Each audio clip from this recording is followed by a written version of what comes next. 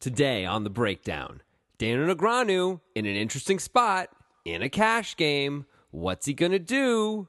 I'm going to keep talking like this. That's all I know. Keep with the inflection. We're going to break it all down right now on The Breakdown with Grant Dennison and Jonathan Levy.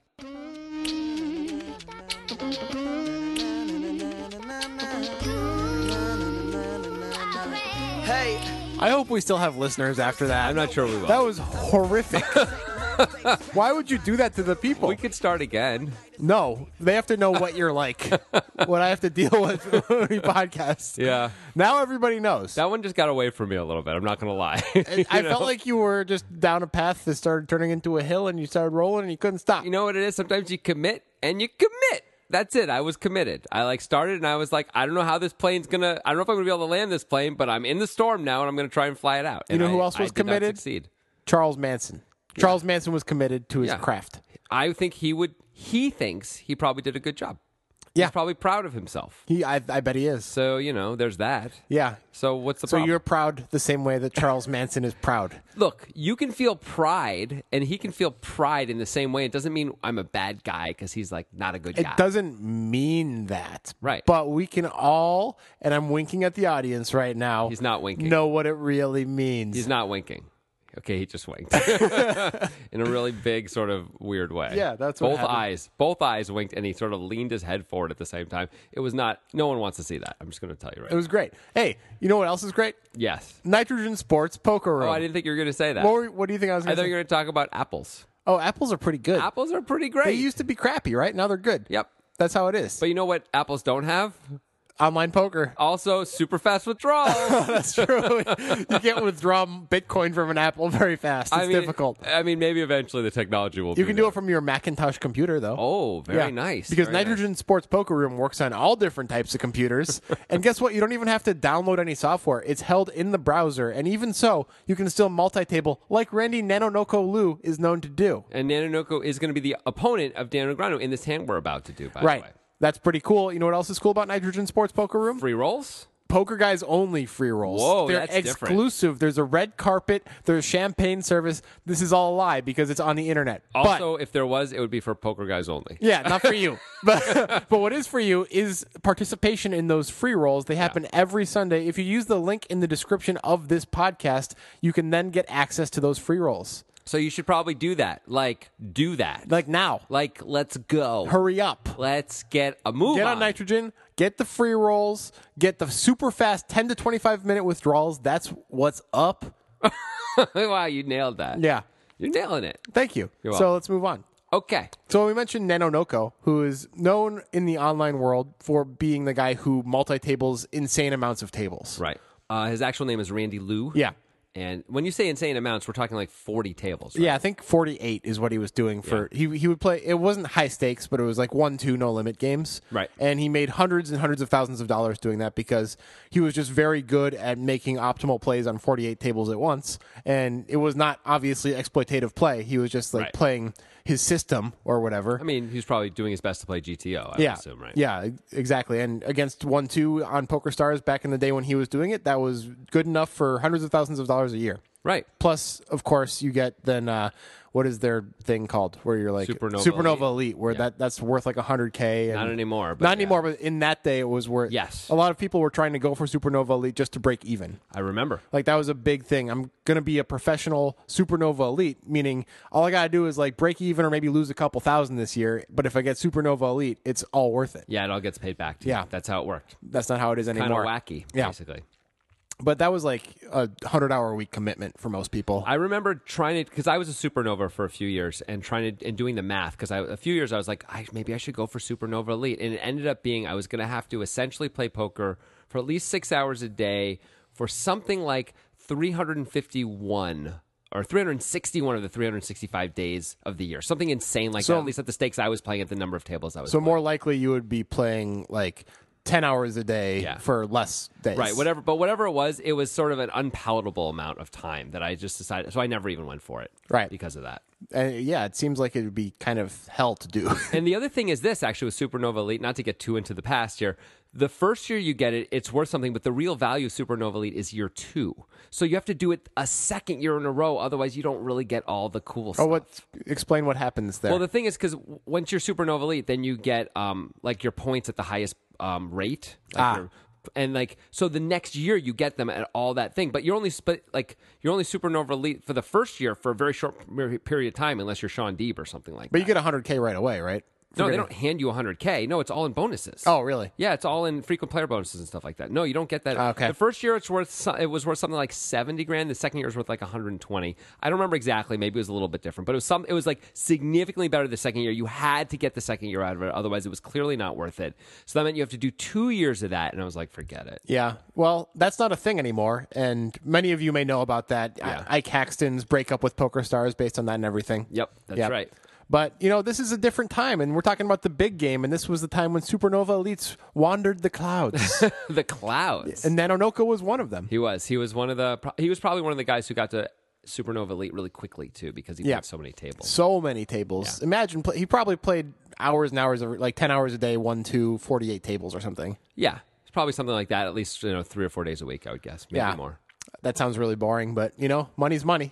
You just get into the flow of it, though. I remember playing 11 tables at a time, and I was playing limit hold'em, so the decisions were actually quicker and easier. You just press a button, and that felt like a whirlwind for me. Like I couldn't catch my breath at 11 tabling, but I could do that. I could do that for like 3 hours straight, and that was hard and work. So 42 tables where you actually have to put in the bet amounts each time. I can't even. Yeah, limit. It's no limit. Yeah, he's playing. That's crazy. But so I don't think it gets boring. I think you're just like your mind is on fire the whole time. You just fall asleep right away afterwards, I guess. Anyway, that's not what's happening here, and I'm not sure. This is probably going to be the only Randy Lou hand we ever do because he's not frequently on TV. Ouch. Well, am I wrong? Wow. Am I wrong? You might be wrong. He's in the big game, and he does probably maybe some other interesting hands. Did he play on the Shark Cage? No, I don't think so. Maybe he did, though. Maybe he did. Maybe he played somewhere else. I don't know. Maybe he'll win something. Anyway, the point I'm trying to make here is not only is it interesting that he's that guy who does that, he's not the type of guy who's going to play exploitatively at all. And he's not the type of guy who's used to playing in these super high-stakes cash games against elite players. Okay, I really disagree with the first sentence, but not the second sentence. Okay. So, like, in these kinds of games, he is going to play exploitatively, I think. You think? Yeah, I do. But the second thing is clearly true. He has no real experience playing, even live, certainly not against super elite players. Yeah, like and especially the stakes are 800 times what he's used to or whatever. Like, right. I mean, I'm sure he's played a lot bigger than 1-2 like live. I'm sure he's played like lots of 5, 10, and 10, 20 and stuff like that. Sure, He's fine at those stakes. Yeah, absolutely. Right? You're right. Yeah, but he's not known for this type of thing. Right. But I mean, when he's playing 42 tables, I'm sure he's playing GTO. I can't imagine playing heads up against Dan Negreanu, which is what he's going to do in this hand. He's playing GTO as opposed to exploitatively. Yeah, I guess we'll find out. Yeah, let's look. Let's look a little deeper. Let's take a look at it. Shine the light on it. When we do a video of this, if you're one of the people who likes to listen and watch the video, it's a sweat with hand or a couch cannon hand or whatever they called it back in the day on the big game. We're just going to tell everybody what the hands are in the video as well as now, obviously. I'm sure they're thrilled to know all that information. Well, it's just good to know. It's more more of a reminder for me that we have to reference it when we do the video. They don't care. Just tell them the hands. Let's go. All right. So the cannon, I forgot her name. Yeah, I can't remember either. Yeah. Anyway, she has pocket nines, the amateur, and she opens to 1600. I believe it's a 200-400 game. It is. It's a big race, but whatever. Who cares? It's fine. Daniel Negreanu is in the cutoff with 2 sevens, 7 of spades, 7 of diamonds. He calls. Yep. That makes plenty of sense.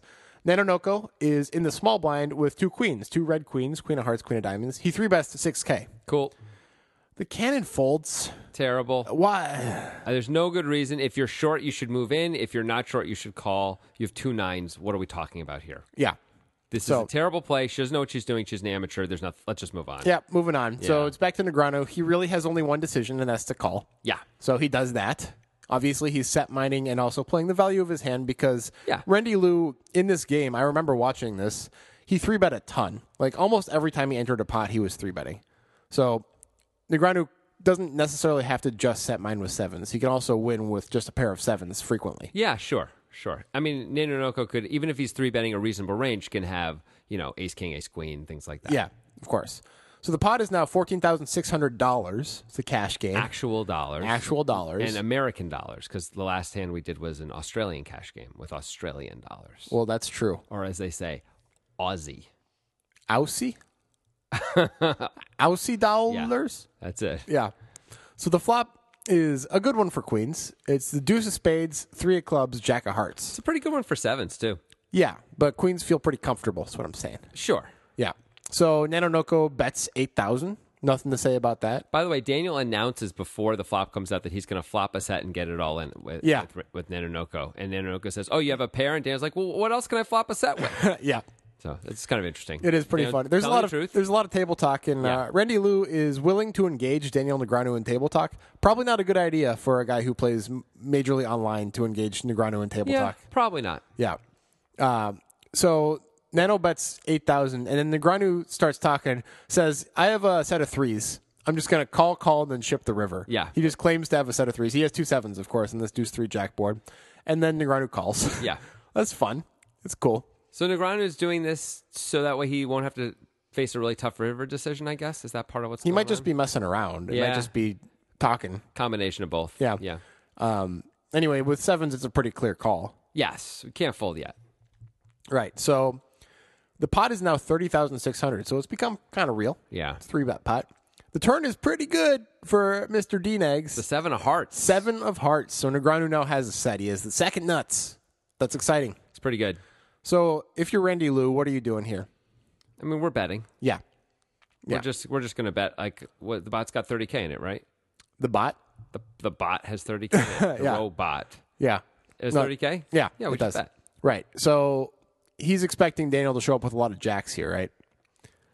He is got to be expecting that because what else can Daniel really have reasonably, right? Right. Negreanu is a sticky player, so it's possible if he had any... I mean, Negreanu claimed to have a pocket pair pre-flop. Doesn't necessarily mean it's true. But if he does have a pocket pair, he might fold to a turn bet, but he might, if he had 2 8s or 2 9s here, he might still call. Oh, yeah, he could still call for sure. Yeah. It's totally reasonable to still call, or 2 10s, by the way. He could just call. Right. That's fine. So, yeah, makes sense. This isn't very interesting so far, is it? But it's going to get interesting. It's going to get there. It'll get there. So, Liu bets 20,000. Totally reasonable. Yeah, 2/3 pot. Now, Negreanu has a decision here. I mean, he could raise, and he could call. Yes. What do you prefer here? He has a set of sevens. Okay. We think Liu has something like $65,000 behind, right? Yeah, something like that. So if we were to raise, we'd just be moving him in. Like that would be the play here. Right. Just move him in. Okay. So I think since we're in position and there's nothing we're really overly afraid of, we can call in one of these spots because we can, with the sort of now following the plan that Daniel had before the flop that he was claiming to have anyway, or on the flop, I guess, right? Which is I'm going to flop a set, or I have a set of threes, I'm going to go call, ship. It seems like calling now makes more sense because Randy might triple barrel. He likes to do stuff like that. He does like to triple barrel. However, if Randy has a hand like he does, do we expect him to fold if we move him in, considering stack size? No, I expect him to call. So we're calling for the value of the times that Randy's just triple barreling with mostly air. Well, but the other thing we get is a lot of times when Randy has 2 queens, we're going to get it all anyway on the river. Like Randy only is going to have about a pot size bet left anyway, right? And so there'll be 70K in the pot. If he checks, we move him in. If he bets, we move him in. What's the big deal? You know what I mean? It's fine. Yeah. So I think that way we sort of get to capture the bluffs. But sometimes a king or an ace will come on the river, and he's going to get afraid with his queens, and that's going to be unlucky for us. But I think that's got to be mitigated by all the times Liu is bluffing and continues to bluff. Right. And this is definitely opponent dependent. It depends on how bluff heavy Liu really is, because if Liu is value heavy, then it's probably good to move in just to ensure that we don't miss out on the value on the river. Because also a heart might scare Right. somebody. So because we know Liu is a guy who can bluff a lot, it's okay to call and let him also bluff the river sometimes. Yeah. So yeah, now we're getting a serious pot here. Yeah, now we got 70K in the pot, right? Yeah, $70,600 in the pot going to the river. And the river is an ace of clubs. See, that's too bad for Daniel, because now you're thinking like, well, I hope he has ace king and was barreling, because otherwise it's just hard to get value. Right. So again, the flop was deuce 3 jack rainbow. The turn was the 7 of hearts, giving Daniel a set of sevens and bringing a second heart. Liu, of course, has 2 queens. The river is the ace of clubs. So this is the this is why this is a breakdown hand. Yeah. This is a very strange decision, we think, by Randy Lou. Randy Lou decides to bet. Right. And it seems clear that it's for value. Yeah. It's different. I mean, I feel like jacks, kings, and aces are all cards that you would expect him to check on. Yep. Me too. I wonder if he would have bet a jack. How could he bet a jack? He's betting an ace. It's different. Yeah. Daniel's much more likely to have a jack than an ace in his hand. That's true. Okay. So that's a good point. Lou bets 47,800 into 70,600. Yeah. With 2 queens, it's a jack, deuce, 3, 7 ace board. Okay, so we said we think it's for value, but let's get clear why we think it's for value, okay? All right. Because if it's not for value, that means we're trying to fall out hands that are better, which is pocket kings, which we would never expect Daniel to have, or an ace, which is hard for Daniel to have. We came up with a few that may actually consider folding here, like ace 4 and ace 5 of hearts specifically. Yeah. Play it just like this. He's not folding any aces that improve to 2 pair, obviously. If he has ace deuce or ace 3 or ace jack, he's never folding. So we're not trying to get him off that. It would have to be ace 4 or ace 5, specifically of hearts. Right, because if Daniel somehow has a big ace, I don't even know what big ace he could have that he could go call with. Ace queen of hearts, maybe? No, not ace king of hearts, something like that. I mean, he didn't 3-bet, and it's not likely, but it's at least possible. But is it Daniel really going to fold ace king on the river if somehow he shows up with it for a pot size bet? I can't imagine Daniel Negreanu is going to do that. This is not. It's not a bluff. All this to say, this is not a bluff. Right. Lou is trying to get value. Right. So what is he trying to get value from?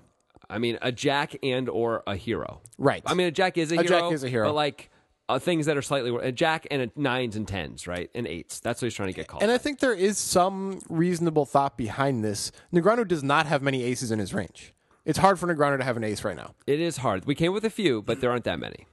No, there's only ace jack, which of course is never folding. Never. Ace 3 and ace deuce, which would strongly consider folding the turn unless they were of hearts. Right. So yeah, that's right. So it's very unlikely that he has those. Ace 4 and ace 5, which would strongly consider folding the turn unless they're of hearts. And actually, that's the one thing. Like, you could get lucky, bet your queens like this for value, trying to get called by a worse hand, and ace 4 of hearts folds because it's like, ugh, man, like that's the wrong out, you know. But I don't know. I don't know if Daniel's going to fold any ace here anyway. Here's a thought. Yeah. Maybe Randy Lou mostly believes Daniel Negreanu pre-flop when Negreanu says he has a pair. Right. And he's right, first of all. But maybe he really does believe Negreanu, and he thinks most sets are going to raise him at some point along the way, no matter what Negreanu says. Mm-hmm. That means it's kind of a free roll bet, because Negreanu never has kings, right?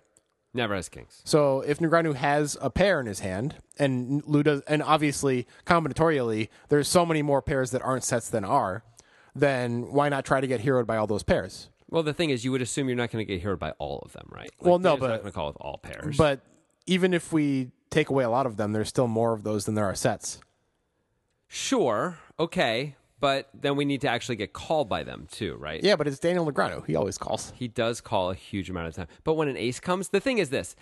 Well, as Lou, we're not necessarily afraid of the ace, so we're just going for value, and I get that. And we also may think like, we just can't fold anyway. Like right now, like if we check, we're probably going to call anyway, unless Dan does something really weird. So it's fine to go for value, try and get the jack to pay you off.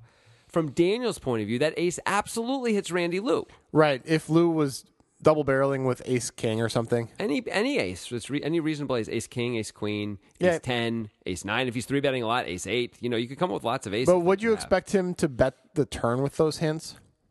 If you think Daniel's just got a medium pocket pair, you think you might be able to blow him off it. But it's Daniel Negreanu. He doesn't call. He doesn't fold. But it's Randy Lou. He likes to bet. Yeah. He likes to keep betting. He does. So it's possible he also bets really quickly in this and in all hands he plays on this show, right? So for him, it's just like, I just bet. It probably feels really slow to him. He's used to just like click, click, click, click, click, click, click, click, click. But in his mind, maybe he's like, I 3-bet, so of course I always continue, and of course I always continue to continue. Like, of course I do. Like, that works all the time. I know that's profitable. I'm going to do it. The end. Yeah, could be. Could be as simple as that. Yeah, it could be. I don't know if it is, but it could be. But he probably doesn't have too many aces below ace queen, though, Lou. Even though he does 3-bet frequently. You said he was 3-betting like a huge percentage of the time, though. He right? was, but the cannon opened to 1,600, and she hadn't been opening to that size. Yeah. It was even noted by Joe Stapleton that that's a pretty big raise. Oh, and that's I think a good point. He's probably aware enough to realize that. He also may actually be not 3-betting even a hand like ace queen then, because maybe he's trying to bust the cannon, and blowing her off the hand is not a good way to do it with a hand like ace queen, which if she really has a hand, by the way, it's not going to work out well for us. But like queens, he's happy to 3-bet and get it in with her. Yeah. So that's all I got. Maybe he's thinking all that through. It's possible. Maybe he clearly has a very fast mind if he can play 48 tables at once. Yeah. And not lose a lot of money doing it. Yeah, right. Yeah, anybody could do it, but you're just like timing out and folding by accident all the time. I've timed out on 27 tables, but these other 21, I'm hanging in there. Yeah. So the thing that's weird about it to me is, I mean, first of all, at first it's weird that he bets, but it's mostly weird because it does seem like it's harder for Daniel to call with 2 8s here now. It's just hard when the ace comes. Even based on everything we said, it's still just hard to call with 2 8s. We're repping such a strong hand, right? I mean, we're certainly over-repped when we bet this for value. Maybe what happens, though, is Daniel could sit there and think, well, he doesn't have kings, he doesn't have queens anymore because he wouldn't bet those, right? So now we're down to just aces or monsters. Yeah. So, we can actually eliminate some of the strong hands that were beating us before, which is maybe nice. And we're hoping he has king, queen or something.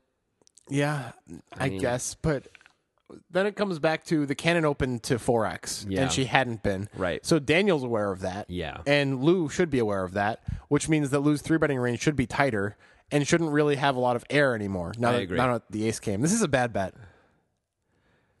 I mean, he's trying to get called by a jack, right? He's putting Daniel on a jack, and he's trying to get called by. That's exactly what's happening. That's what's going on. Or maybe one of those pairs. 8s or 9s. Okay, like sure. Because that's effectively the same thing as a jack in his mind. Yeah, he's putting on the problem is the ace does complete a lot of the reasonable jacks that Daniel's going to have, right? And meaning all the ace jacks, which Daniel absolutely could have here. Yeah, very easily. Absolutely. And so Daniel could have other jacks for sure. He can have jack 10 suited and up, maybe even jack 9 suited and up. But I don't know, ace jack for sure, and the other ones are more questionable. Is Daniel really going to call a 3-bet with king jack? Maybe. He's in position against Randy. Yeah, he is. Okay. So he's going to call with all the jacks anyway. He's going to call a 3-bet with all the jacks. So you're like, okay, so I'm losing the ace jacks and nothing else. And maybe you think as Randy Lou, I'm going to bet 48,000 and not bet the full 65 that I have, and I'm going to fold to a race. Here's the question. If Daniel moves in, I'm beat. Well, that seems crazy. But what? To just leave an extra 20K or whatever and fold for it? I mean, that's definitely what he's going to do. Yeah, it is. For sure, he's trying to save that money. Yeah. Okay, fair enough. I don't think that's an important point, though. I think we need to really explore if Daniel would call with those jacks. Right. And I think we have already pretty well, but I want to reiterate it a little bit. And I think you made most of these points, and you made them well, that Daniel is a station, but Lou's probably not 3-betting light in that specific situation pre-flop. Mm-hmm. So now pretty much all of Lou's range is beating jacks. It seems like it. It really seems like it. Daniel might, when he bets 50,000 on the river or close to it, it's just really hard to call with jack 10. Right. So when we're Randy Lou, it's a bad river. We're probably supposed to check because we're out of position and just be hopeful that Negreanu checks back and we get to win. Yeah. I mean, maybe Randy Lou thinks something like, okay, normally he bets here because when he plays his online game, right, he's up against guys who are regulars who watch him 3-bet and triple barrel all the time, and him and his regular opponents know that ace doesn't necessarily mean a whole lot for Randy Lou. So Randy's like, I can bet with queens here and profitably get called by a jack because they're going to call me. Yeah. Yeah, I don't know if Daniel's doing that. It's hard. It's really hard to justify this. I mean, it comes down to whether or not Daniel's calling with his jacks. Maybe Randy Lou thinks well, I'm going to check call a lot anyway here. Is he really going to do that, though? Is he going to check call? If he checks, is he going to call? That's my question. Daniel bets a normal amount. I think he probably is. 8,000. So maybe he thinks all right, if by doing this way, I get to get more value sometimes, but I get more value because I can bet more, but I also save myself money if Daniel's really got me crushed. Because if we were going to move in, I was going to call that too, and now I don't have to give up the full 65. I only give 48. So maybe in his mind, this is the ideal thing. I'm stretching a little bit. All this, if he's going to check call, that makes sense. Right. Yeah. If he's going to check call. That's reasonable. Yeah. I like that thought. Still, it's thin. It's very thin. The whole thing is thin and precarious for sure. Against normal opponents, you cannot bet queens here for value. No. Right? That's not going to work. I mean, Negreanu is a candidate to get value from because he's known as a station. He is, but let's be clear. Although once in a while we have instances of him calling with very, very weak hands, he's also known as a station because we watch him on high stakes poker flop the nuts and then lose. Yeah. And call the big all in on the river when the board's paired and he has a straight. Right. And it's not. I mean, a lot of those are very understandable calls. He's also known as a very thinking, very exploitative player, Yeah. and is really aware of the pre-flop situation that led to where we are, Yeah. which makes it a lot harder to call with a jack here when Randy goes 3 streets. I agree. So I think that alone is enough to make this kind of not the right bet. Yeah, you're probably right. Now, we know what Daniel actually has, right? He's got a set of sevens here. Yeah. And, of course, has queens on this jack-high board. And until the ace comes on the river anyway, jack-high board. So if Randy checks, Daniel's probably just going to go all in, I guess.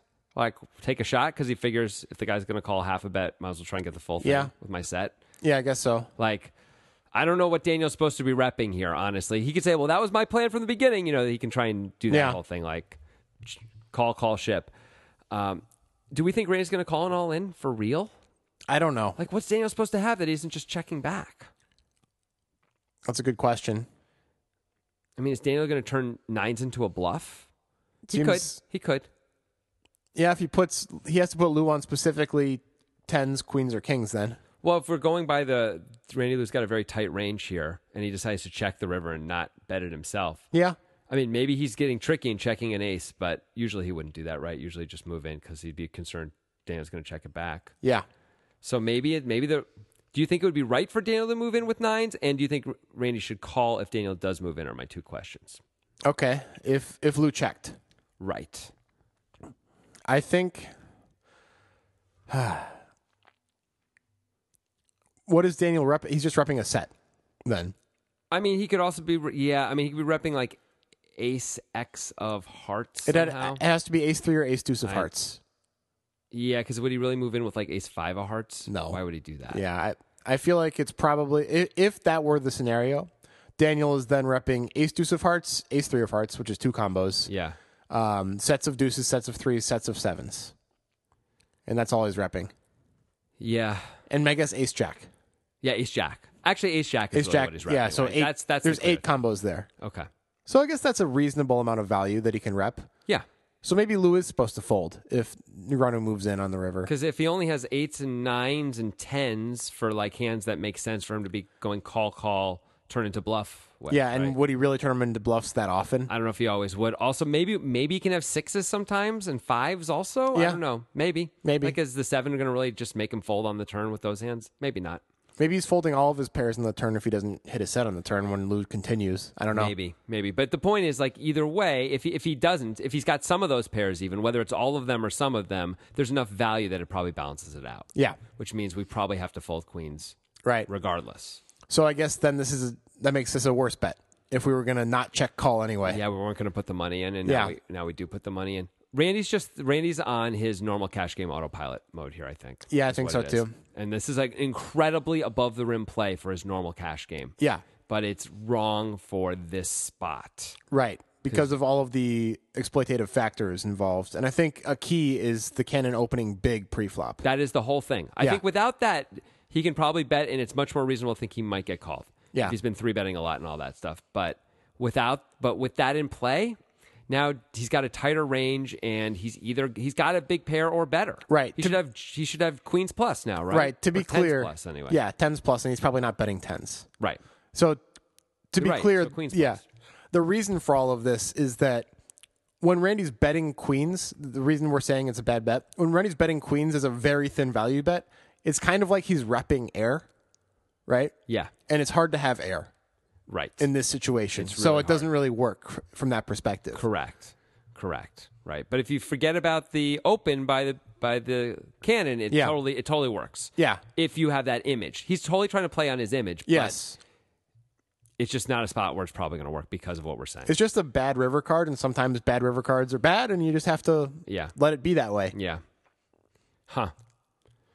Yeah, it seems like that's it. I feel like that's the whole thing. Yeah, it seems like a bad bet. Yeah, it seems like a bad bet. Negreanu, of course, is not going to fold. No. But he does take a while on hems and haws because he's confused why Randy has bet 3 streets now, and he's like, now it feels like you have a set of aces, is what he keeps saying. But he's like, I'm not going to fold anyway. I just call. He decided not to move in. He just called. Right. Which was, probably the right play because it is hard to come up with that many things Randy can really call you with when you move in. If Randy has ace king and got there, I guess he could consider, like, it's going to be very cheap. Yeah, but is that different than queens against Negreanu's moving in range? I mean, I don't think it is, but it's possible. If Negreanu moved in differently, there's a way he could do it. You know what I mean? But like the way Negreanu moved in, it feels like he's very strong. When he does this, I'm afraid you have 3 aces now. Instead of it's more like, it's only a little bit more anyway. It's like he makes it 48. You're like, well, I got 65 here, and he pushes it, and you're like, well, I guess he could have ace queen. I don't know how he can never have ace queen, of course. But I'm saying like you could make this up in your head. Ace queen of hearts, maybe ace queen of hearts, and he would never move in with ace queen. He would just why would he do that? Yeah, that'd be crazy. Yeah. Okay, you can't really come. So calling as Negreanu is a good play. Well, we have a set of 7s. Yeah, it's just hard to come up with anything. Yeah, I guess it's a good play. God, it feels so weird to do that, but it seems like. I mean, what are we getting called by? That's what I mean. If we're not getting called by ace king, then it's. And there's almost no aces up in Inonoko's range. No. And there's almost there's no worse sets in Inonoko's range that we're aware of. Right. We don't think there should be. So there could be like a set of jacks and a set of aces. And we don't think Inonoko even ever really shows up with ace jack here, which he could call with, of course. But we don't think he shows up with that. It's possible that he does, but it's unlikely. But based on our pre-flop analysis, we think this in this spot exactly, it's very unlikely. Yeah. Cool. All right. Well, I guess we're done with that. Yeah. All right, I feel like cool. we figured that out totally. Maybe we'll find another Randy Lou hand someday. I know I said we wouldn't. So if you guys have seen Randy Lou hands, Jonathan's convinced there's millions of them out there. There's more. I know there's more, and I want to see them. Well, tweet it at us. Why don't you go ahead and YouTube it then, Jonathan? We're at 2 Poker Guys. We are. Number 2 Poker Guys. That's our Twitter handle. Tweet the hand with the YouTube link and the time. Tweet hands all day, every day. Yeah, because we watch them. Yeah. We watch them. Tweeting. All right, we're going to stop now.